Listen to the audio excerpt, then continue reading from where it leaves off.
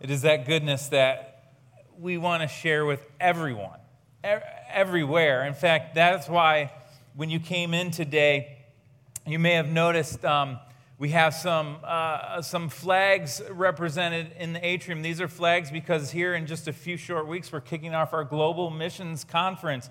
And I hope that you're planning on being a part of that the first week of October. There's so many things that are going to be happening for families, for men, for women, for young adults that week concerning sharing the goodness of God to nations around the world. In fact, we have many of the missionaries that we support here at the chapel that are going to be here that week that we get to talk to, pray with, encourage, be encouraged by them, hear what's going on around the world where they are. So I plan on just being here for that first week of October. It's going to be an awesome time together. Now, I have some good news for you today. If you're ever been someone who's gone to church, not this church, of course, but another church, and maybe their service was boring. Or maybe you felt a little groggy during the service. Maybe even you started to doze off during the service. I have some good news for you today. You're not alone, okay? I guarantee you, no matter what you've done in a service, perhaps you have dozed off, you've fallen asleep, perhaps your husband has been the one or your wife the one to elbow you in the ribs because you're snoring. Yes, I've heard snoring. Maybe you've spilled your coffee. Yes, we have coffee spills on the floor because of that. You dropped your Bible, your head's bobbed. I don't care what it is that you have done. It's not as bad as what happened to this poor guy in Acts chapter 20 where we're going to be today. I want to start by showing you this. It says in verse 9, Paul spoke on and on. He was a bit long-winded, is what it's saying. He talked for a while. A young man named Eutychus sitting on the windowsill became very drowsy. Poor guy, I can almost just picture him sitting there trying to keep his eyes open. He's listening to Paul. His head's bobbing. But then this happens.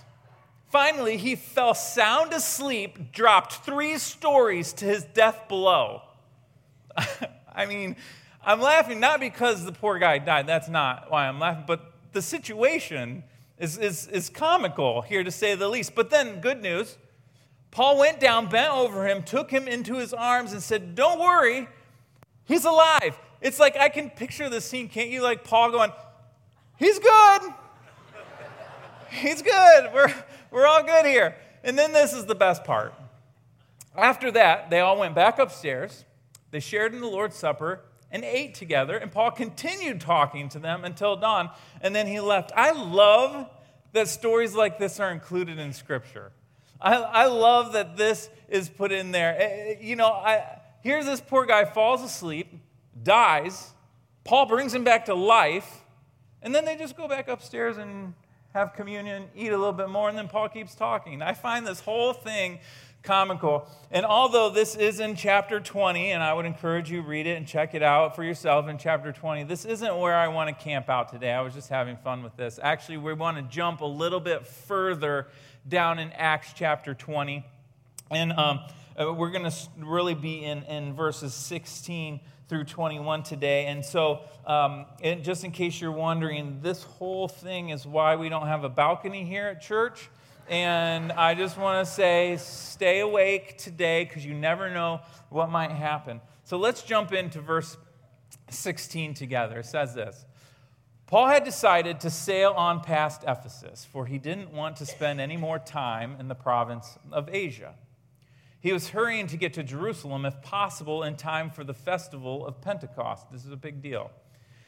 But when we landed in Miletus, he sent a message to the elders of the church of Ephesus, asking them to come and to meet with him here. Now, based on this story, we know Miletus is about 30 miles or so away by land from Ephesus.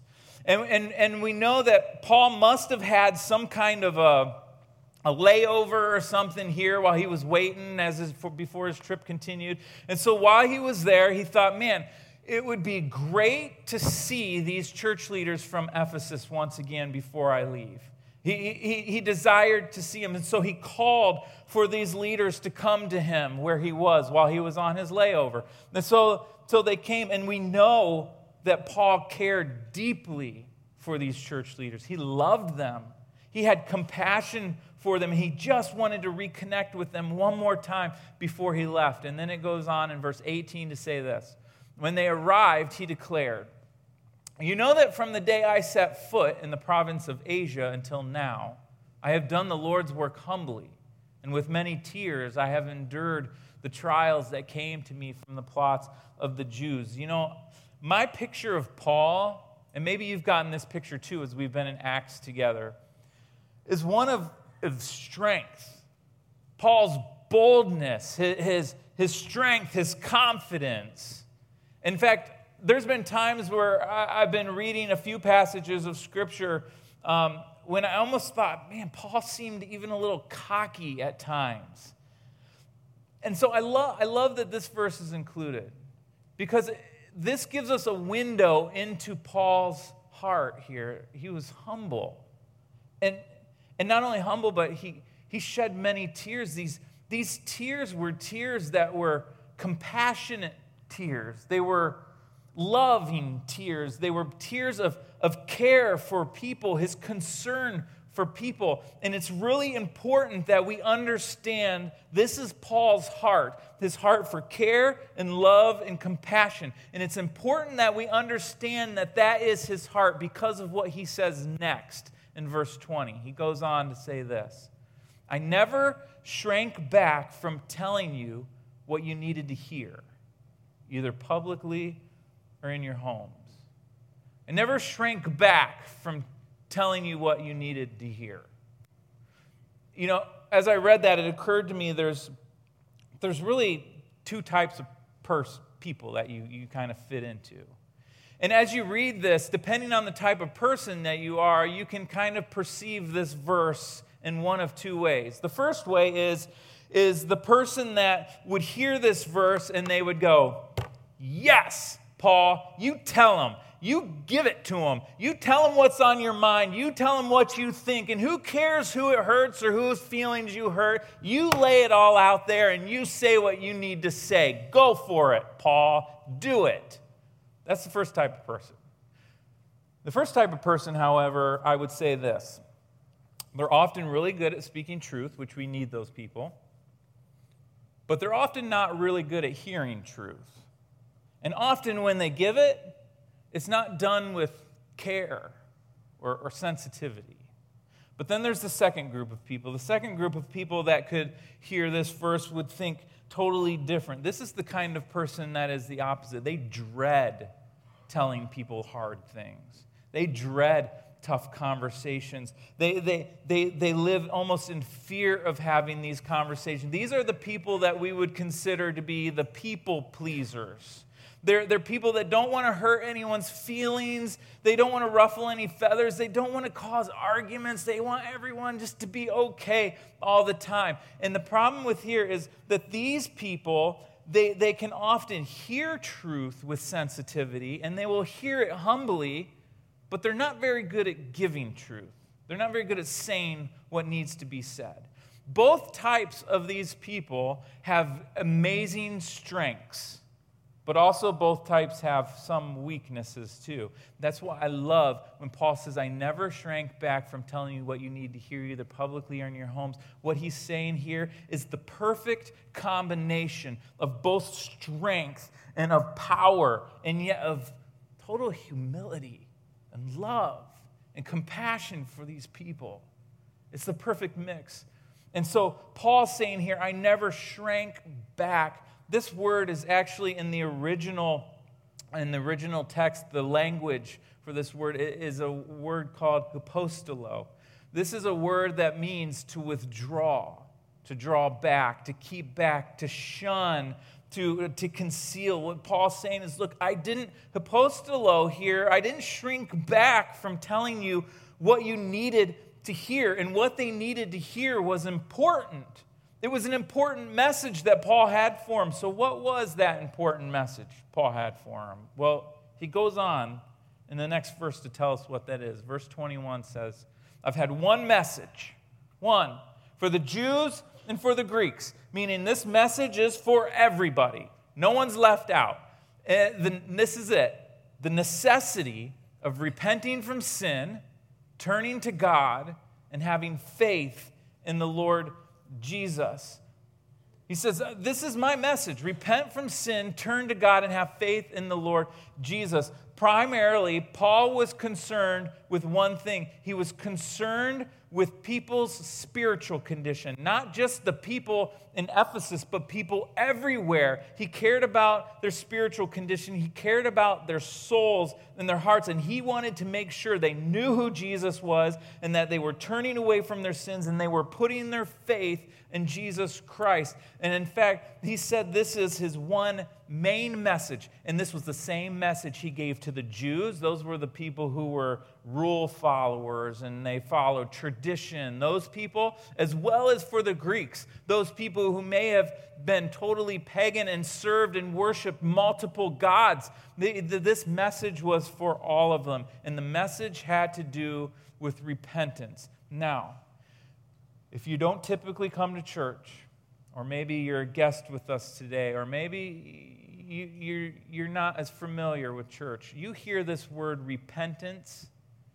and I know what it sounds like. It sounds like judgment, and it sounds like bashing. No. This isn't what repentance means. So let me clarify what he's talking about here, just so that we're on the same page. Repentance means to change your mind. That's it. To change your mind. It means changing your mind about who God is. It means changing your mind about who you think we are. It means changing your mind about the things that you thought were okay and aligning yourself with the things that God says is okay. It's about changing your mind in the direction of your life totally. It's going, I was heading this way and I need to change and start heading this way. That is what it means to repent. And it's interesting that in the original language, in the original text of this word repentance here and the word faith in this verse, having faith, they are right next to each other. In fact, they're only separated by one article, which means they're like two sides of a coin. You can't have one without the other. They go together, repentance and faith. And Paul says, I didn't shrink back from telling you to repent. That means I didn't shrink back from telling you to change directions, to change your mind, to stop heading this way and start heading this way. That means to turn from pride and selfishness and control and start heading towards faith in Jesus Christ. And I know that's not always easy. It's not always easy to hear that message when it's spoken to you, but it's also not always easy to speak that message to someone else. But Paul loved them, and he cared for them, and he was compassionate for them. And because of his love and care, he knew he had to speak that truth to them, the truth that would point them ultimately to Jesus. Paul had to do it because he loved them. That's why he said, look, I never shrank back from telling you what you needed to hear. It was a strong truth, but it was wrapped and it was delivered with such love and such care. In fact, it was just a few verses later that Paul goes on to say a similar thing, but he also says his conscience is clear. Listen to this in verse 26 and 7. He says, I declare today, I've been faithful. If anyone suffers eternal death, it's not my fault. For I didn't shrink from declaring all that God wants you to know. As a pastor, and really as a church, as a body of believers, all of us here, we always want to love people, we always want to care for people, and sometimes that means saying things that are hard. It means speaking truth, even when it's hard to hear. It's challenging people to think about their lives and the direction they're headed. That's what we should not be afraid to do, to call people to repentance and turn to Jesus. And we don't want to shrink back from that. And that's why we're okay having tough conversations. It's why at times you might walk away from a Bible study, or you might walk away from a class or a small group or a weekend service, and you might feel some conviction or some challenge in your heart. I know I do sometimes, and Paul loved this Ephesian church, and he loved them too much not to speak this truth to them, even when it was hard to hear. And the word that Paul is really speaking of here is a word in our language that we call candor.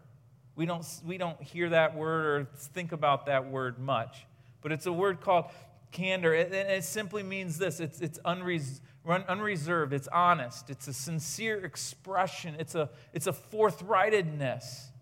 And don't get me wrong, this isn't permission to say whatever you want to say, whenever you want to say it, however you want to say it. That's not what this is. Candor goes much deeper. In fact, this author wrote this book called Candor, and in it he gave 4 keys to speaking candor. These 4 keys, I believe Paul possessed these 4. And if we're going to have tough conversations with people, then we need to possess these 4 keys too. So let me just share with you quickly these keys this morning and see if we can help each other out. The first key to candor is to speak unspoken truth. Those are the things that you hold back. Those are the times when you're having conversations and in the midst you go, man, I should tell this person about Jesus. I should share my faith with this person. I should share my story with them. I should tell them how my life changed because of what Jesus did to me. I should invite them to church. I should do these things. You have these, but you don't. You hold it back. Yeah, it says if we're going to have candor with people, we need to be willing to speak the unspoken truth, even when it's hard to say. And I'm going to share a couple of tips on how to do that in just a minute, so I'm going to scoot next, pass this to the next keys. Key number 2 is a powerful key with love. We need to wrap this truth in love. It's interesting, as Paul was writing to the Ephesian church, this is one of the things he said in Ephesians chapter 4. He said, instead, we will speak the truth in love, growing. Why? And growing in every way more and more like Christ. You speak the truth in love so that we can be more like Christ. This is an important key here, because we can speak truth to one another all day long, but if there's no love, it means nothing. It's unheard if there's no love. In fact, that is why I think Paul writes this in 1 Corinthians. He says, look, I could be wise, and I could have faith, and I could be generous, and I could be gifted, and I could be all these things. But if I don't have love, it's for nothing. It's for nothing. The truth spoken in love has a power. Truth spoken without love, nothing. It's meaningless. But then he goes on to say this: not only should we speak unspoken truth and speak it in love, but then he says what Paul says, when needed. In fact, remember Paul that said, I never shrank back from telling you what you needed to hear, either publicly or in your homes. This one kind of hit me in a different way this week. And if you're a parent, you probably know this, especially if you're a parent of teenagers. I have 2 teenagers, so pray for me. But I was thinking about this. And so often, when I speak what is needed, I am guilty of wrapping what is needed with 20 other line items. So I tell them what is needed, but I also tell them my opinion, and I tell them my thoughts, and I tell them the direction they should go, and I tell them my control for them, and I tell them all these things. I lay down my agenda all within what is needed in the middle, and what is needed gets lost because I'm so busy wrapping it with so many other things. Paul says, I told you what was needed. This wasn't all of this stuff. It was this. It was what was needed he shared with them. And so I encourage you, lay down your agendas, lay down your opinions and your control, and speak what is needed to be said so that it can be received well. So speak unspoken truth in love when needed. And then this fourth key is I don't know, it might be the most powerful one. It's to the benefit of others. The fourth key, the benefit of others. This isn't just speaking truth just to speak truth and just to vent or put someone in their place or let them know what you really feel or to get something off your chest. You just want to relieve yourself. No. That is not for the benefit of others. It's actually, when you are speaking this truth, it's to elevate the other person, to help them because you care for their soul, because you care for their integrity, for their reputation. And it's saying something hard, not because you want to tear them down, but because you want to raise them up. You want to elevate them. You want them to become more like Jesus. It's for their benefit. And so Paul again was speaking to some of the leaders at Ephesus, and he wrote these words to them once again in Ephesians chapter 4. He says, look, don't use foul or abusive language. Let everything you say be good and helpful so that your words will be an encouragement to those who hear them.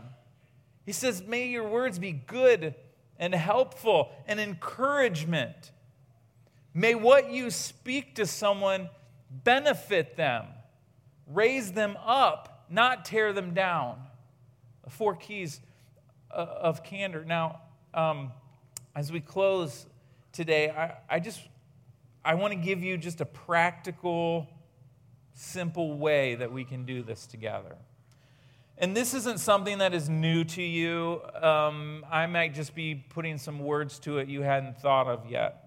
This is something that we do here on staff as the chapel. So anyone on staff that would be familiar with this lingo, and maybe it helps you today to take what you want, use what you want. Maybe this helps.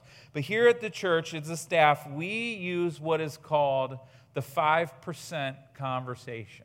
Or often we say, saying the last 5%. Let me explain. All of us have conversations, and many of us have tough conversations with one another. And most of us in those conversations are willing to say 95% of what needs to be said. We're willing to say 95% because that's the easy part. 95% is the part that we know the person will receive well. It's the part that I know I can say and say it pretty safely. 95% is the percentage of the conversation that I think I can say what I want to say, but I can do it nicely and nobody's upset and we walk away and it's all good. That's the 95% of the conversation. But here's the problem with that. It's usually the remaining 5% that is the most important to say. That's the 5% that I really should have spoken, that I held back. And I held it back out of fear or out of avoidance, or I wanted just to keep the peace. And we want to share this 5%. And funny enough, we're willing to share this 5% with everyone else except the person that needs it. That's the 5%. And you're going to know if it's the 5%. And I'll tell you how you'll know it's the 5%. Because you'll walk away going, oh, man, I really felt like I should have said this and I didn't. Or you'll wake up the next morning after hoping you forgot, but it's still on your mind. It's still something I should have said, and you shrank back from saying it, but you needed to. You needed to. Why? Because you had to get it off your chest? No. You had to because you love them, and you care for them, and you needed it for the health of your relationship. You needed it to say it for the health of their relationship with Jesus. You needed to say it for the good of their soul so that they could change direction and head toward Jesus. It's why it needed to be said. And the Apostle Paul here, he says, my conscience is clear. I never shrank back from telling the Ephesians what they needed to hear. But when he did it, he spoke the truth. He spoke it with love. He spoke it with what was needed. And he spoke it to the benefit of others. And I'm challenged by this, and I hope you are too. But so let me, in these last couple minutes, leave you with two questions. Two simple questions. Who do you maybe need to have a 5% conversation with? Who do you need to have? Is it maybe your spouse or your kid or a coworker or someone at school or someone you live with? I don't know. Who is it? But let me say this. Before you have that 5% conversation with them, could you ask yourself these questions? Ask yourself, what is truly needed to be said? Not all the things I want to say. No, because sometimes I don't say the things I want to say. That's just self-control. But what is needed to be said? What is the key? Yeah, I want you to think about it before you have this conversation. What is needed? But also think about this. Think about, is this truly for this person's benefit? Is this going to raise this person up? Is this for their good? Is this because I care for their soul? Is this because I care for their relationship with Jesus? If you can say yes to those, then have the conversation. The second question I want to leave you with is this. Let's flip it. Maybe what is some of the last 5% someone needs to have with me? In fact, maybe even if you're writing these down, I have a better question than even this one. Maybe the better question should be, how will I respond to my 5% conversation someone has with me? Will I respond with humility and care, or will I respond with anger and defensiveness? How will you respond in these moments? You know, Paul is about to shove off and head to Jerusalem, and honestly, he may or may not see these people from Ephesus ever again.